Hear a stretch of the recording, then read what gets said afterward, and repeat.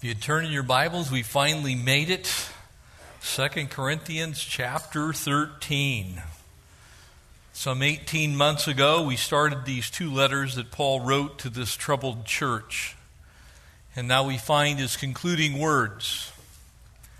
We find a benediction to this church that if you had read and taken out the word Corinth and put in Los Angeles, maybe you would have probably not missed much. Amen?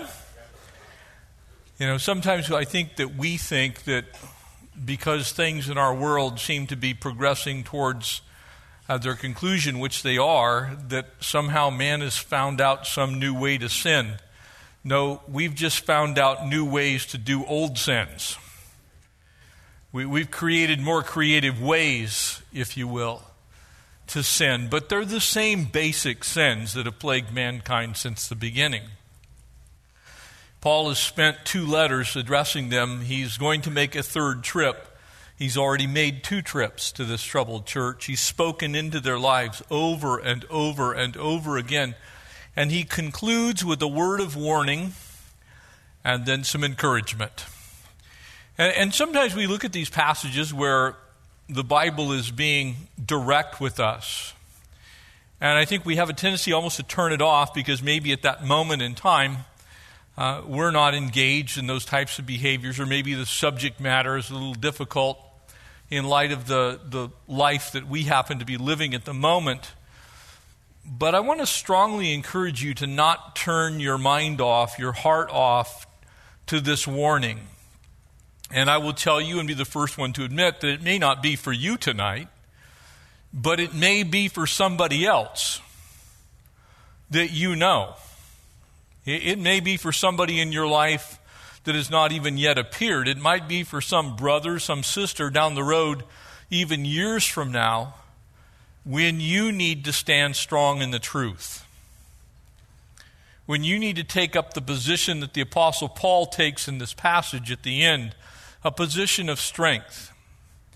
There's time for us to be gentle, very loving and kind, and we should never not be gentle in its truest sense, but there are times when we want to be overtly gentle. There are times for us to be covertly gentle. And there are times for us to speak directly to the issue in people's lives. And so as you hear this final chapter, as Paul speaks these words, he looks back towards chapter 12, really for the subject matter as he concludes, which was sexual sin. And so he speaks in these final words some very strong things, but you can see the heart of a pastor.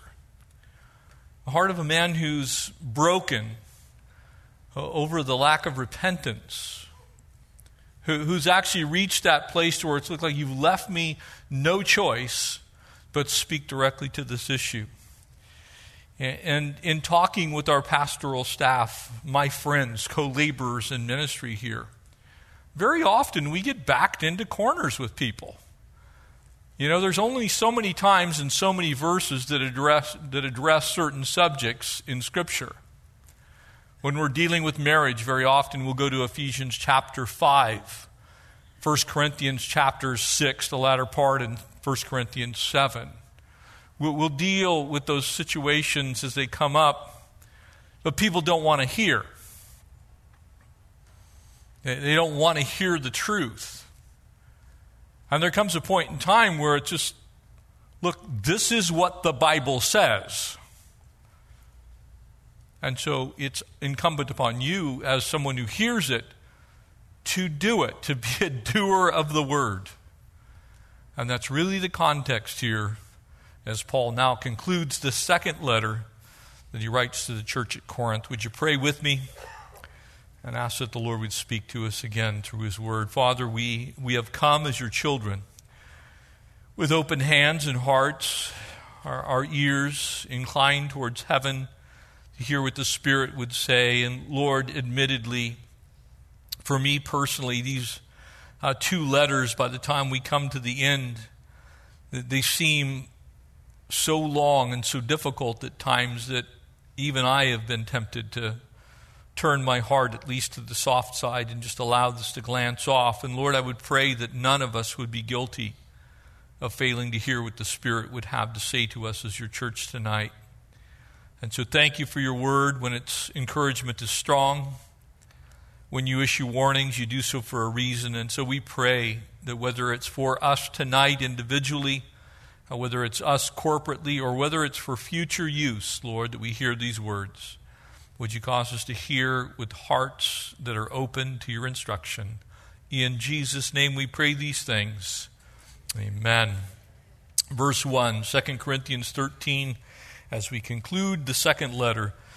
This will be the third time that I'm coming to you.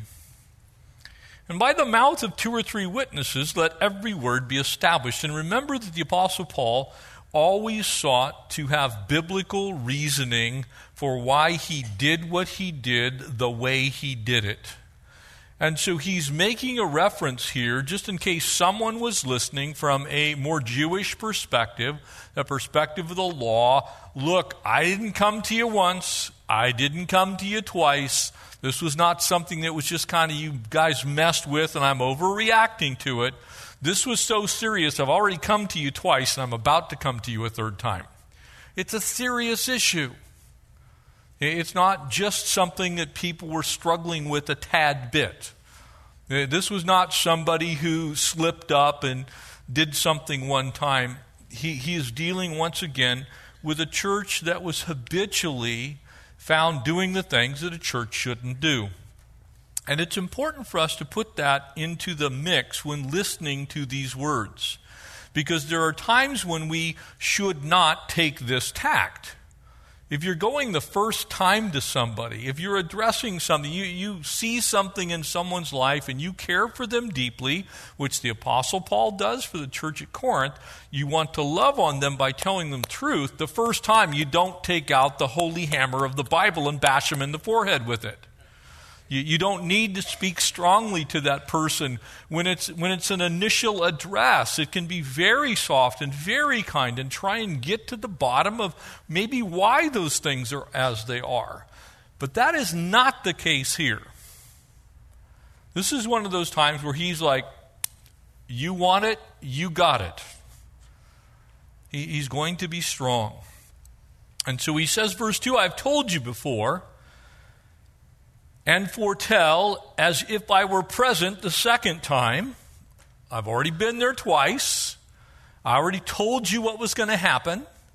Nothing has changed. You know, when you repeat scriptures over and over and over again to people, you can look them in the eye and go, look, it's not going to be any different this time. I'm going to tell you the same thing. You came to me 2 years ago. I told you if you continue to live in sin with your boyfriend or your girlfriend, that this was going to happen. I told you it was sin then. It's still sin today. You've continued sinning. You're not going to get a different answer out of me today. You understand what I'm saying? This is the type of thing that we must stand strong on. And here's why. Because when we change our tune on what the Bible says because we get tired of talking to people, then they believe that it was not truth the first time. We have to stand on the truth. We can't waver from it. So in these issues in our society where God has an opinion and he has spoken very clearly on them, we need to have that opinion from start of conversation to the final edict. We have to be consistent. And now being absent, I write to those who have sinned before. He says, look, this is not a new thing. This is an old thing. This has been going on for a long time. You're still unrepentant of it. And to all the rest. And now he says it. If I come again, I will not spare. Look, I'm not coming to rehash the issue again. I'm not going to change my tune. I refuse to waver. I spoke to you the truth the first time, and this time I'm going to let you have it between the eyes. And I'm paraphrasing, but it's what it really says. I'm not going to spare. I'm going to pull out all the stops. Paul says, look, I tried being kind and gentle and nice and non-confrontational would be a good word. I tried just simply saying, look, this is not okay with God. Let's change the way we're going. But they wouldn't have it. And since you seek proof of Christ speaking in me, who is not weak towards you, but mighty in you, he says, look, the same Spirit that's in you is in me. And the same Spirit is speaking to you. You know, it's amazing to me how many times when I address things in people's lives, and I've spoken to them multiple times, they will say something to the effect, I already know what the Bible says. It is mind-boggling to me. I already know what the Bible says. As if I'm supposed to be put off by that. And I look at them and I go, you already know what it says. What do you think I'm going to say next? Then do it. I'm not going to tell you you get a free pass. This is not a Monopoly game to where you get out of jail free card. This is, I'm going to tell you the same thing that I've told you before, except this time it's going to be really strong. It's like, look, if you keep going down this path, there is definite difficulty coming your way. For though he was crucified in weakness, yet he lives by the power of God. Can I tell you, the cross was no mistake. It was not some alternate universe plan where God saw his only begotten Son being mistreated. He says, oh no, I have to do something about this. It was the plan from the beginning. He was the lamb slain before the foundation of the world was ever laid. It was always the plan that Jesus would die. So people looked at his death and said, wow, some kind of Messiah that is. Don't mistake the meekness of the cross of Christ for weakness on the part of God's power. That is a very dangerous thing to do. God's power is actually shown at its brightest and best in the death of Jesus Christ, God's own Son. That's where we see it in its absolute perfection. Because on one hand, God allowed mankind to do to his Son the unthinkable, and God restrained the power to destroy the entire world at that moment. But man's paid a terrible price for that sin. And it's ongoing to this day. But the answer is to repent, to turn from those things. It's always been repent and turn from those things and turn towards the Lord. So God did not change his mind on any of these things that Paul's been addressing.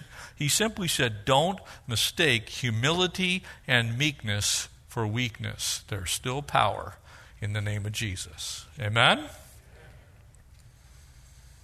Examine yourselves. Now I want you to notice the next 5 verses, this focus on our part, your part, my part, the world's part, the church's part, on checking out where you are yourself. You see, sometimes people like to misquote the words of Jesus there in Matthew 7. Oh, don't judge me, bro. Don't judge me. And you got no right to judge me. Now, that isn't what it says. It says, don't be a hypocrite. It says, if you're going to judge, if you're going to look at someone else's life, you better not have any planks in your own eye. You need to be clear-sighted, keen-visioned. You need to be able to say, look, I don't have that problem, and so when I look at these things, I see it very clearly. And so to that end, Paul says, examine yourselves as to whether you are in the faith. In other words, take a stock of the fruit of your own life. They can measure out the things that are coming out of you, because if you are a believer, then what should follow as you are a believer are good works. Amen? That is the entirety of James' message to the church in chapters 1 and 2, if you want to look at it that way. I will show you my faith by my works. You cannot divest yourself of good works if you are a person of faith. It's an impossibility. The Bible clearly says that out of the abundance of the heart, the mouth speaks. What you do with your hands is a direct result of who you are in your heart. And so if you don't have anything good coming out of your life, Paul's saying, look, check your own life, look at it, and go, that's not of God, or that is of God. And if you can say that it is of God, then you have a clear conscience. But if you can look at those things and go, God told me not to do that, and I shouldn't be doing that, but I'm doing that, then you're supposed to go, wow, I examined myself, and I found myself guilty of something I needed to repent of. I needed to change. So often we overemphasize the grace that we have that's free in this way. It does not free us to live as we please. It frees us to live godly in Christ Jesus. Do you understand what I'm saying? And the reason I'm saying that is this passage makes no sense if there is nothing for you to do. If there is no way for you to live, then you could toss this whole chapter out. Because Paul is going to emphasize, look, you should check out your own life. Test yourselves, he says. Do you not know yourself that Jesus Christ is in you? You understand what he's saying? He's saying, look, the Holy Spirit in you should be the convictor of sin and of righteousness. And so when you look at your own life and you measure the fruit of your own life, you should go yes and amen to what's happening with you. So if you're bitter, mean-spirited, angry, if you're in, as these people were, sexual sin, if you're a drunkard, if you're a doper, if you're a thief, if you're a liar, if you're doing these things which you're not supposed to be doing as a child of God, it should strike a chord in this particular way that you look at that and go, man, this is the wrong thing for me to be doing as a child of God. That's not to be a legalist, by the way. That's to be a realist. That's why as we finish up the book of Galatians, it's so important to have both lists. You have here's what the flesh looks like and here's what the Spirit looks like. And if the stuff coming out of us looks like the flesh, we're supposed to go, wow, a few things need to change because this is in the wrong list. This is the stuff that shouldn't be in my life, and I have a bunch of it. And this is the stuff that should be in my life, and I don't have any of it. Remember how I started. Maybe for many of you, this is not for you tonight. It's for somebody else. For some of you, this is for you tonight. It's for you to look at your own life and start doing some healthy introspection. Amen?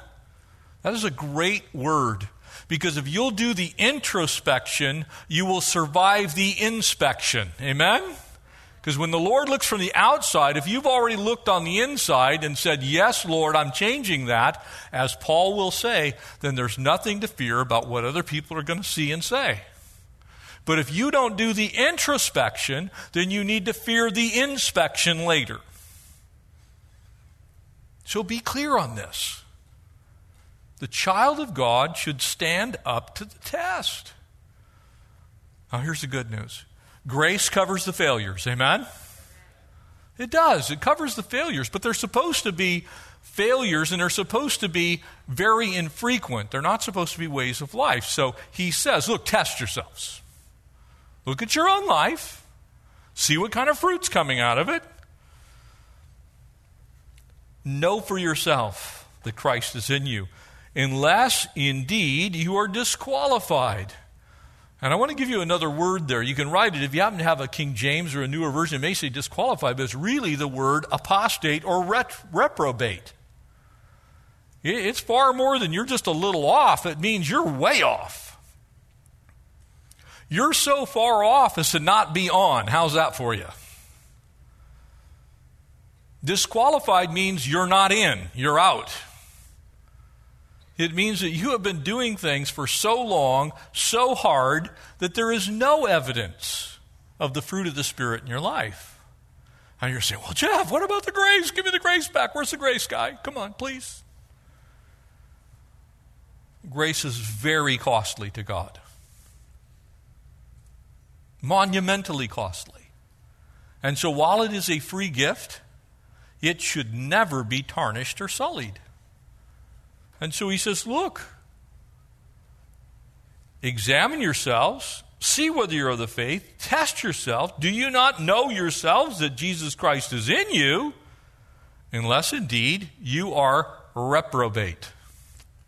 You've been deceiving yourself. You've been calling yourself a Christian, but there's not an ounce of fruit in your life that is indicative of someone who loves the Lord. Now, before any of you get scared, maybe there's some that should be scared. It's not talking about sinless perfection. It's talking about someone whose life is largely marked by the works of the flesh. You have zero assurance you're actually a child of God. So don't live that way. Amen? He's not trying to give us a lack of assurance. He's trying to say, look, the surest you will ever be is when you are the most like Jesus. Amen? If I want to be absolutely certain I'm a child of God, guess what I want to do? I want to absolutely act like a child of God. I want to walk like a child of God and talk like a child of God and do the things a child of God would do. I do not want to wander around going, well, I can just do anything I want. So get this. I know it's strong. It finishes good. Just hang on. But I trust that you will know that we are not disqualified. He's saying, look, you can look at my life. It's not perfect. This is Paul who wrote Romans 6 and 7. Amen? Those things which I will to do, I do not do, and those things which I will not to do, these very things I do. I got a war going on inside of me. Who will deliver me from this body of death? That Paul. So he's not talking about sinless perfection. He's talking about there being so much evidence to the contrary of a child of God that one must question oneself whether one is a child of God or not. That's you looking in, not me looking from the outside. That's you yourself having that confidence that you're a child of God. And now I pray to God that you will do no evil. Not that we should appear approved. He's saying, look, this isn't about me. This is not me getting my way. This is you having assurance that you're one of God's kids. But that you should do what is honorable. And that word honorable means righteous or holy. It means honorable to the Lord. That you should live a life that's honorable to God. Though we may seem disqualified. He's saying, look, don't look at me, look at yourself. Don't look at my life, look at your life. This is one of the great dangers of Christendom. We get out our sin sniffers and we wander around looking at everyone else's life. Oh, did you see that? Oh, man. Her skirt was at least an inch over her knee. Harlot! We are the weirdest people on earth. We wander around. It's like, oh, did you see that guy? You know, he had a tat on there. I think it looked like a skull. That's the devil sign. We get our little sin sniffer.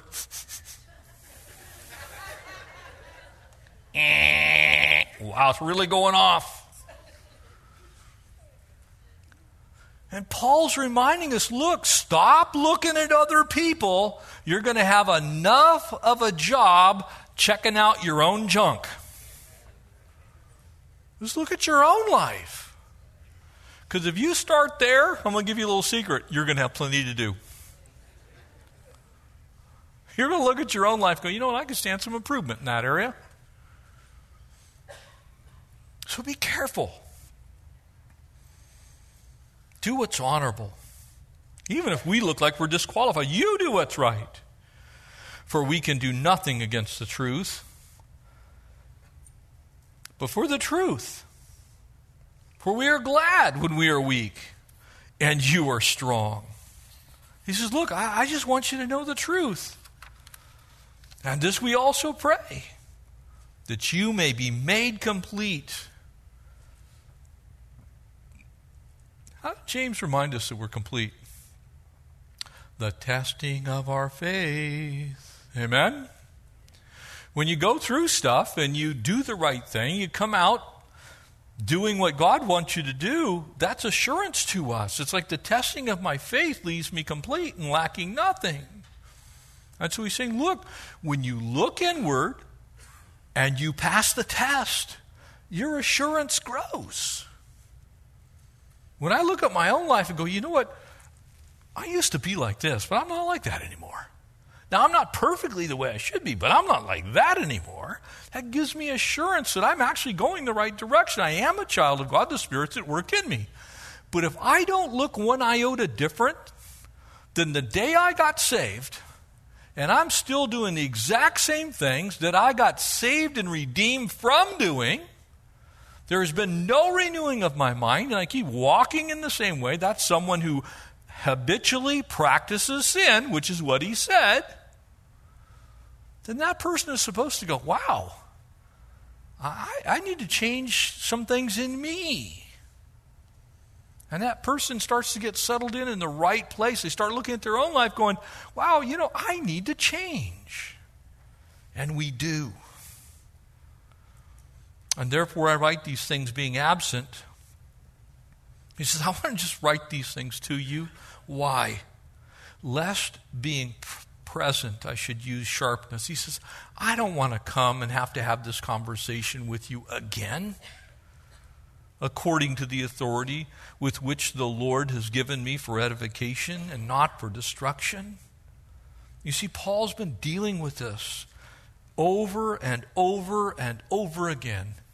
Immorality, impurity, uncleanness, immodesty, lasciviousness. He's just named all these issues that they had with their flesh.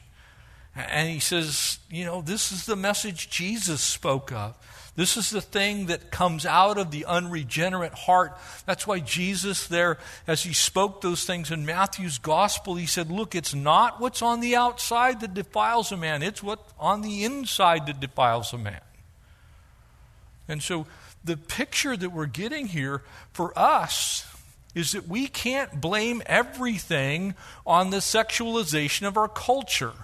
We can't blame everything on the indecency that's on the TV or in movies or in written works of literature. We can't say it's just that person tempted me. We have to start looking inward and saying, Lord, what am I doing with that thought? Am I going to take every thought captive, or am I going to run with the things that I shouldn't run with? And so Paul's reminding us, look, inside first.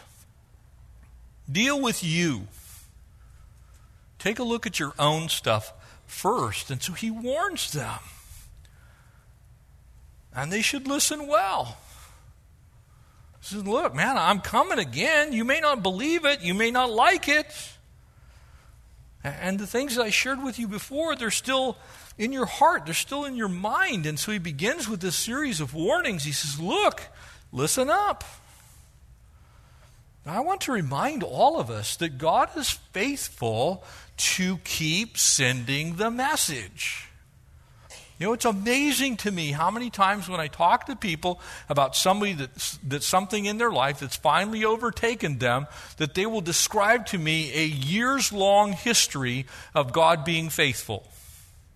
They'll name the friends, they'll name the time, they'll name the place that somebody confronted them. They'll tell me, yeah, so-and-so already said that.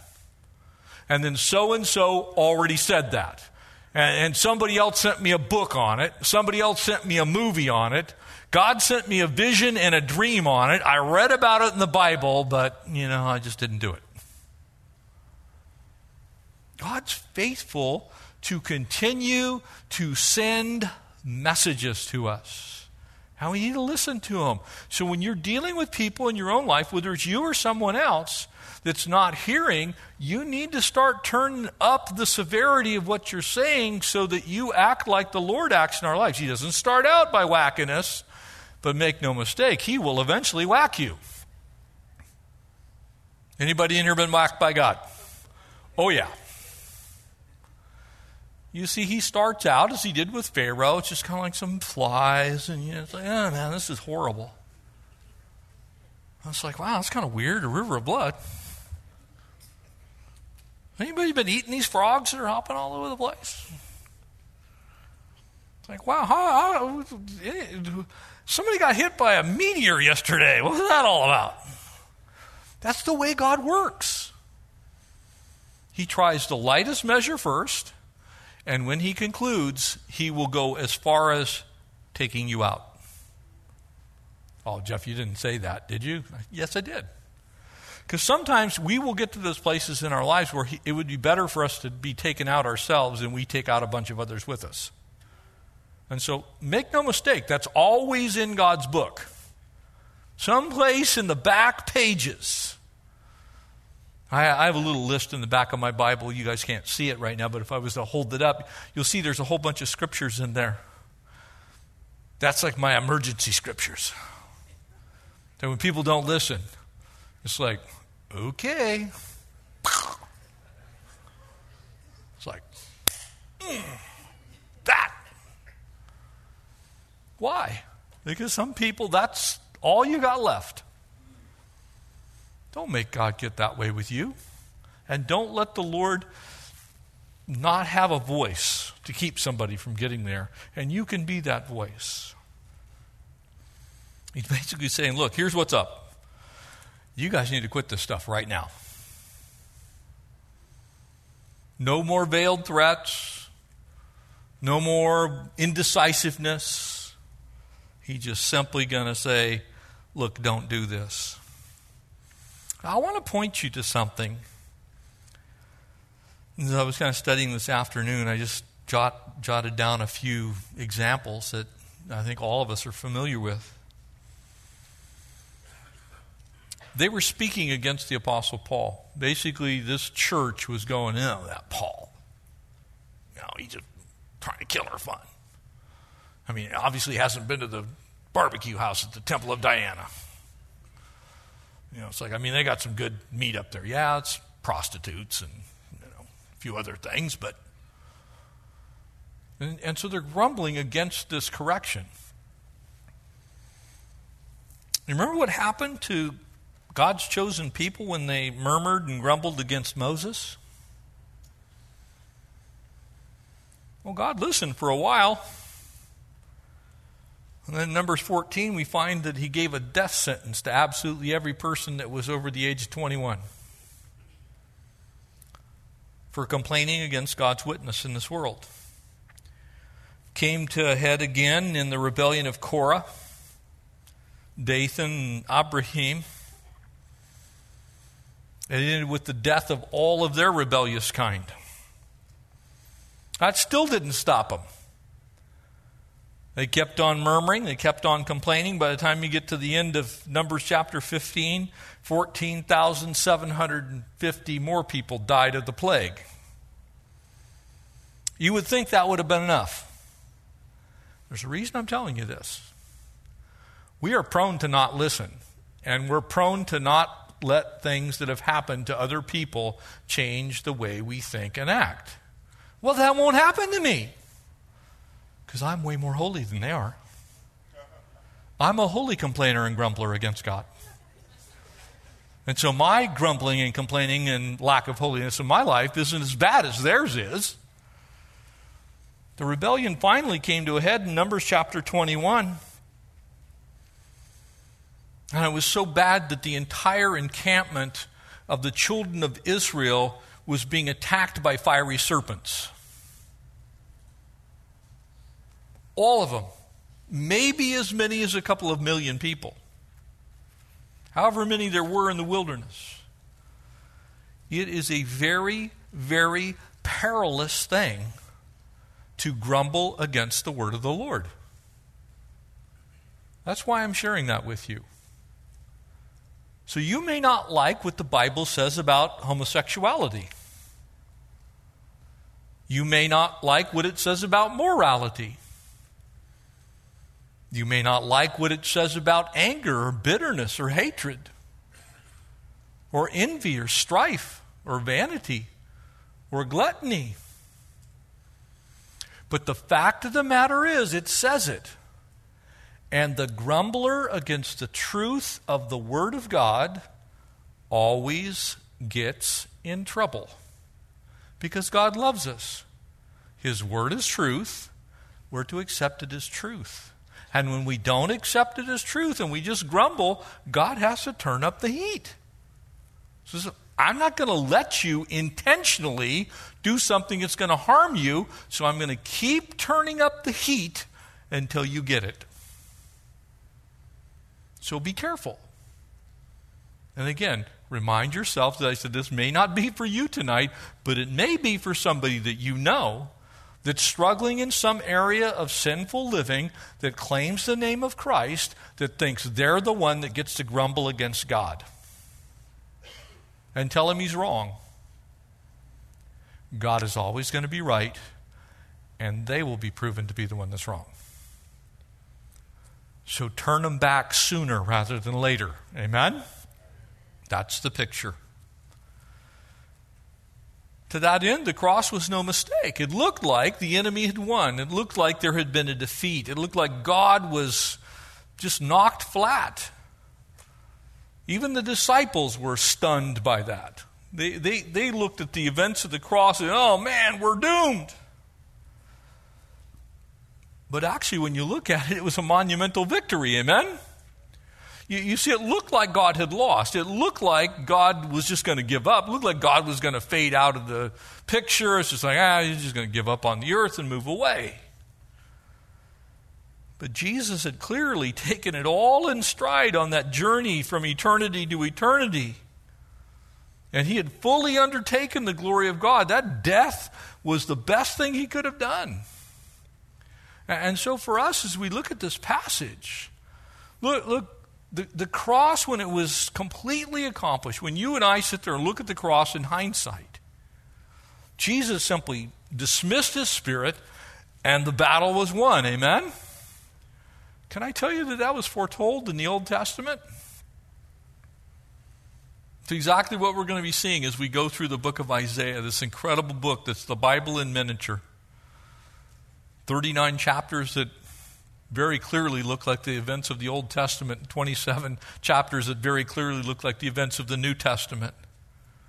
That God was speaking to mankind. And the reason this is important is this. God told us what he was going to do on the cross. God told us exactly what he was going to do on the cross. And he redeemed us back from sin and death. He paid the price so that we didn't any longer have to die our own death and pay our own price for our own sin. But he didn't just say, hey, you can keep doing what you want to do. He paid for us so that we could now live for him. And so that victory on the cross takes and puts you and I in the place of indebtedness to the Savior. And so now I want to look like I'm grateful for the salvation that I have. I'm thankful that he redeemed me. I am honestly grateful to God that he bought me back from my previous existence in sin and death. And so it should come out in my living. I should be looking at my life and going, Lord, my life looks more like you now. That was a gift to you and I. How much more should we give a gift back to the Lord that says, thank you. Thank you for saving me. Thank you for loving me. Thank you for purchasing my wretched life. I was in debt. I was enslaved to my sinful nature. I had no way to get out. And Jesus, you paid the price for my sin. The natural result of a right-thinking person is to give that person everything. That's why we love the Lord the way we love him. That's why we do what we do. Not because I'm going to prove I'm saved or earn my salvation. It's gratefulness. I am so grateful for what the Lord's done in my life. It's like, Lord, you can have me. I'll gladly trade what I used to be for what I am today. Paul gives us finally some sound advice. And he'll give us some encouraging truths to live by. We shouldn't underestimate the message that we find in our Bibles. It's the message of Jesus. And we shouldn't underestimate his messengers, which we would call the saints of the Old Testament, the prophets.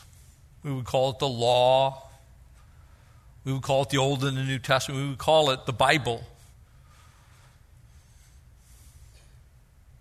For you and I, it's very easy to test and see how we're doing with the Lord. We grab this, and we go, yep, I'm doing that. Nope, I'm not doing that. It's not that complex.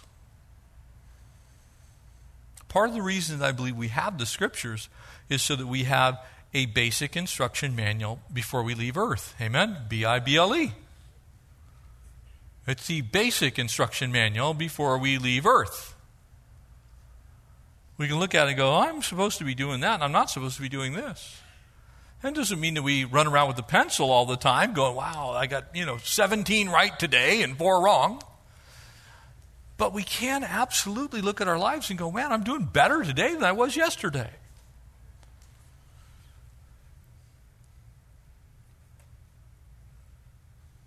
We don't want to be reprobates. We don't want to be disqualified. We do not want to be those who are apostate. I don't ever want to look at my life and go, man, I'm out of chemos. I'm rejected. By the way, that's the word that Jesus used when he separates out the sheep and the goats in the last day. Those that are akademos, disqualified, are the ones that go away to eternal damnation. So it's pretty clear the Apostle Paul is saying, look, you should test yourself to see whether you look like you're one of God's kids or whether you don't look like you're one of God's kids. That way you don't have to worry about what other people think. And the single construct that he's using here is, are you a doer of the word? Or are you looking at your life going, yeah, I'm doing what God wants me to do.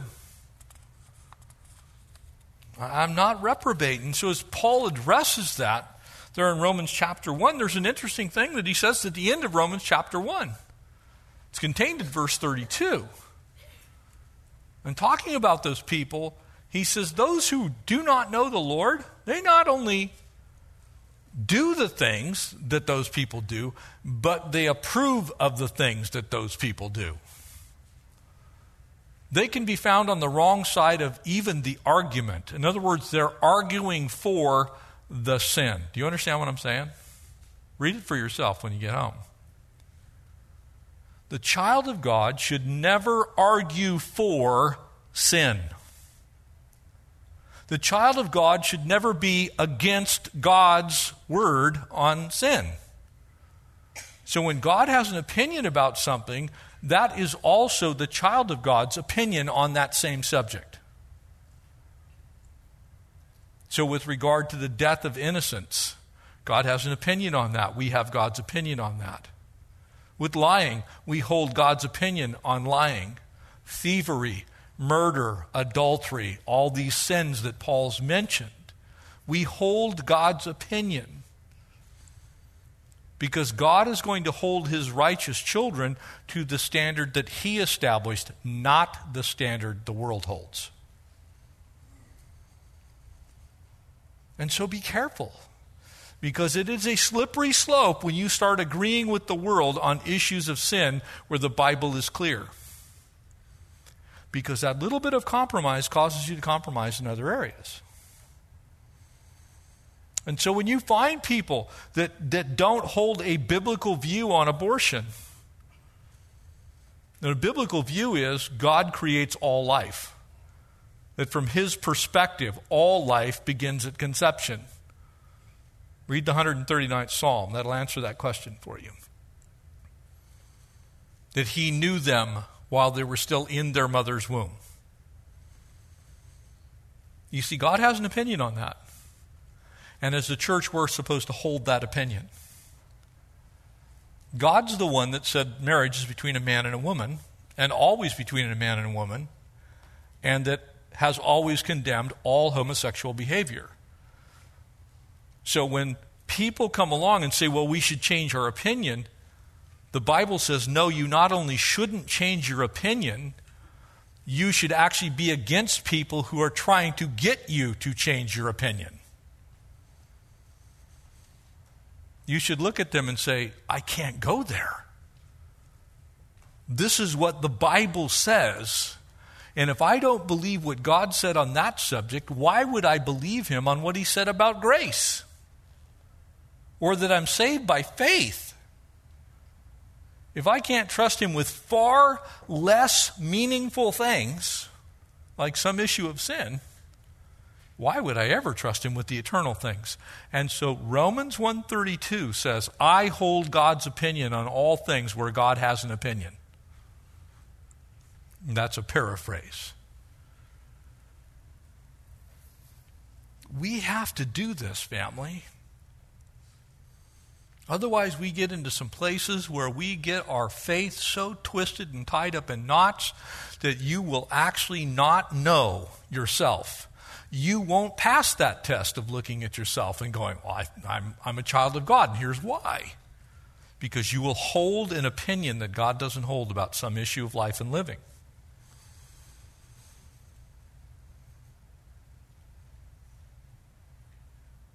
Paul says there in verse, I pray that you do no evil. I pray you do no evil. How much evil? 0. None. We don't want to seem disqualified. And one of the most interesting characters to me in all of the Old Testament is Jonah.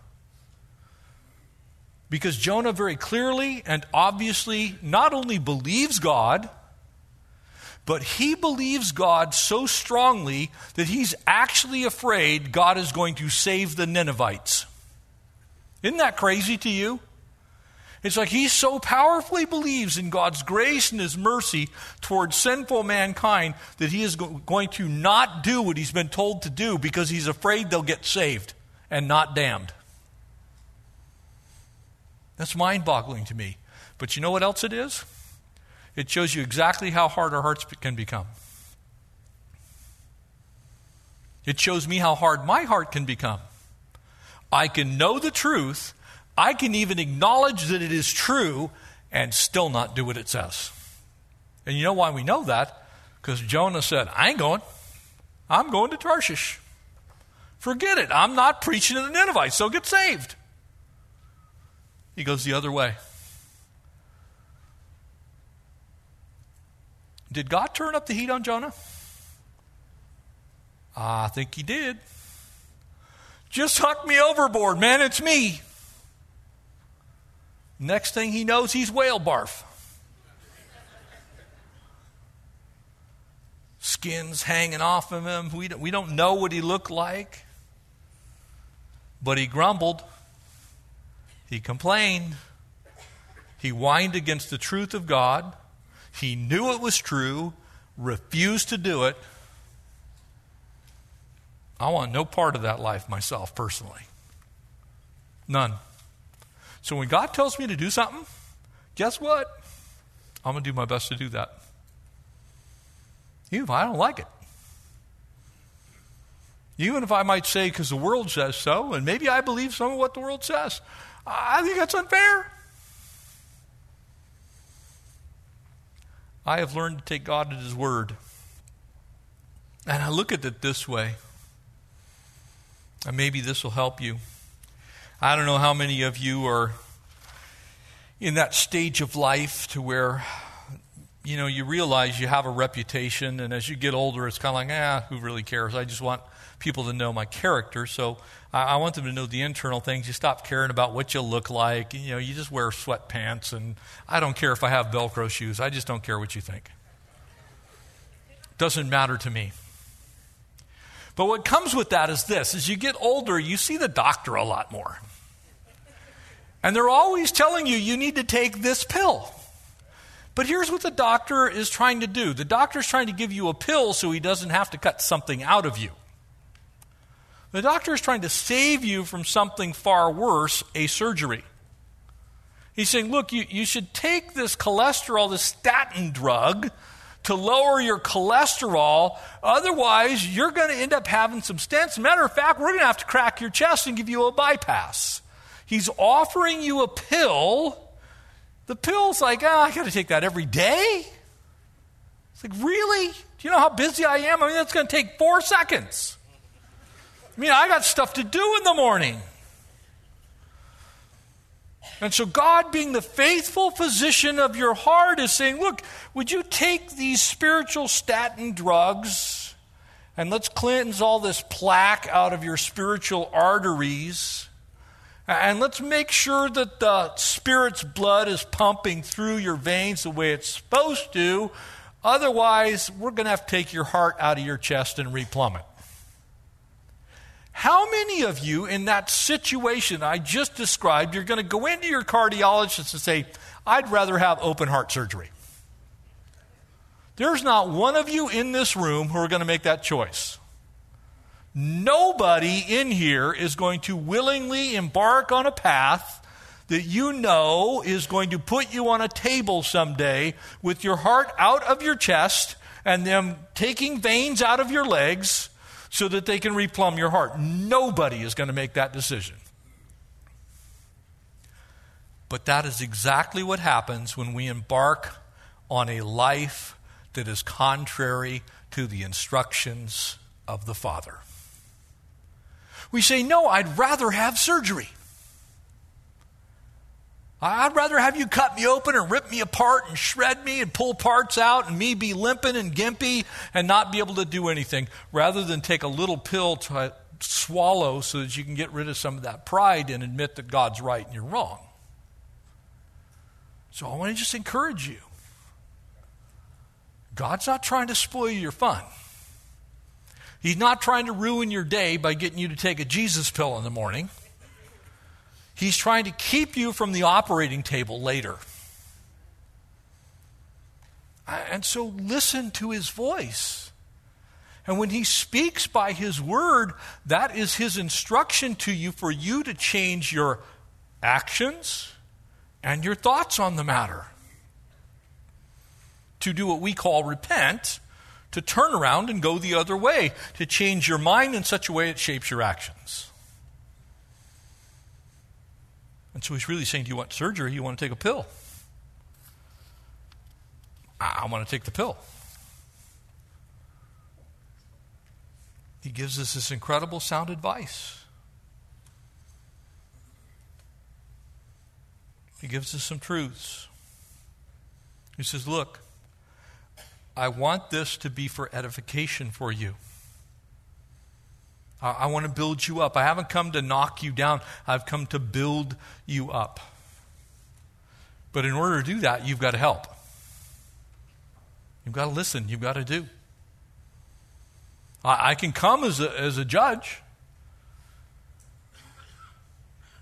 I can bring the divine power and authority.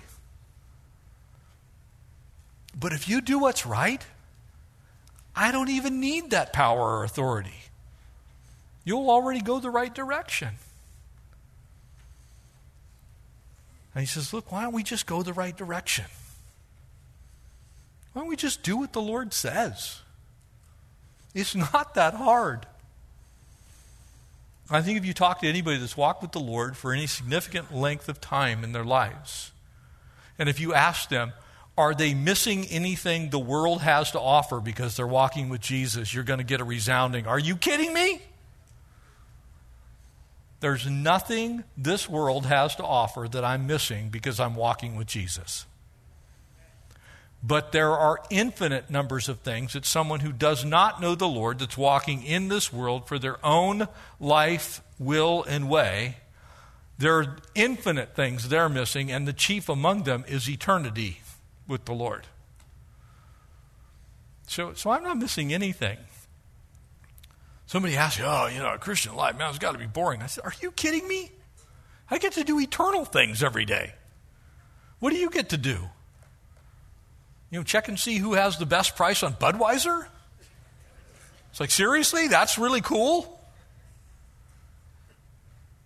Your whole life revolves around things that are meaningless and purposeless? My whole life revolves around the King of Kings, the Lord of Lords, the great I am, the one who was and is to come, the one who will be here after we're gone. Amen? So, call me crazy, but I'm taking the eternal things over the temporal stuff. So Paul ends with a benediction. We'll do the same thing. Verse 11, finally, brethren. And remember who he's talking to. He said brethren. That's brothers and sisters in Christ. He's writing to the church. Be complete. Be of good comfort. Be of one mind. Live in peace. And the God of love and peace will be with you. Greet one another with a holy kiss. And to all the saints, they greet you. The grace of the Lord Jesus Christ, the love of God, communion of the Holy Spirit be with you all. Amen. He emphasizes one last time the Trinity. He emphasizes one last time the grace of God. He emphasizes the important things, the love of God. He doesn't end on a note of, well, you better do it or else. He ends as we should end, in the gracious hands of a God who loves us. Reminded that we're supposed to be in communion with the Holy Spirit. Think about it for a second. We are literally in communion with the Holy Spirit. That means tight-knit fellowship. When we say communion, it's actually the Greek word koinonia. And it means to have the closest kind of fellowship available. Hearts knit, minds knit, actions knit together. Being of one accord is another way to actually look at it. It's as if we've been bound together as a single rope. Having spent a vast majority of my life as a mountaineer rock climber, I can tell you one of the things that you can't see about climbing rope is what's on the inside of it. You cut through it, you'll see all the hundreds of strands that make that rope up. There's tight koinonia, and when it's together, it's unbreakable. But if we cut it apart, if we shred it, if we abrade it on a rock someplace, it may snap under the pressure. And so the Apostle Paul is saying, make sure that you're of one accord, that you're together with the Holy Spirit, that you're bound, the sheath is intact, the love is intact. So that when you look at your life, there's no potential for you to have a disastrous fall. You're bound together with the Holy Spirit. The love of God is in you in such a way that you can't do without it. That you look at the body of Christ as essential, that it's actually something you're a part of. It's not something that they are, it's something that we are. Amen? In this very competitive church in Corinth, they were held together really, I believe, miraculously by the love of God. It wasn't just human talents or skill. It wasn't programs. That didn't make up their church, and it doesn't make up our church. Those things are a result of the church actually being what it's supposed to be. When we are what we're supposed to be, we will do the things that God's called us to do. But if we are not what God's called us to be, we will never be able to accomplish what God has called us to do.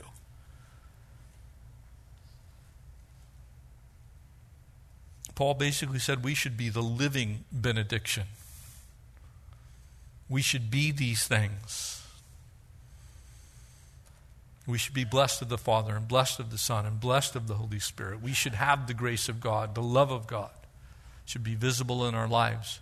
And when we do, the world looks at who we are and what we are, and they can't judge us. They may have an opinion, but they really can't judge us. They can just say, there's something different about those people. And then we just say, yeah, that something is Jesus. Amen? Amen and amen. Let's be that living benediction, that kind of Christian that the world looks at and goes, can't really find a fault with that. Loving, kind, gentle, peaceable. A whole lot like Jesus. Amen? Let's stand and we'll pray together. Remind you that Harvest Fest is next week. It's an outreach bring people in your neighborhood. The reason we're doing this is they're going to go out and trick or treat anyway. So we would rather have them here where it's completely safe, absolutely controlled, and where they are going to hear the gospel message all night long and Christian music, than have them out on the streets where there might be something yucky happen. And so don't mistake why we do it. It's not because we have, some type of arrangement with dentists to destroy all dental hygiene here in the South Bay. No, it really is an outreach so that we can reach the lost with the good news of the gospel. We'll be doing that next Thursday night. And then the following Thursday, we start the amazing book of Isaiah. So get ready for an incredible journey through that.